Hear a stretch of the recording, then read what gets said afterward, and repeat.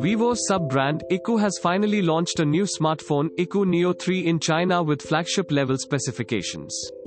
The main highlights of the smartphone are Snapdragon 865 SoC, 5G compatibility, display with 144Hz refresh rate, 48-megapixel triple rear cameras, and much more.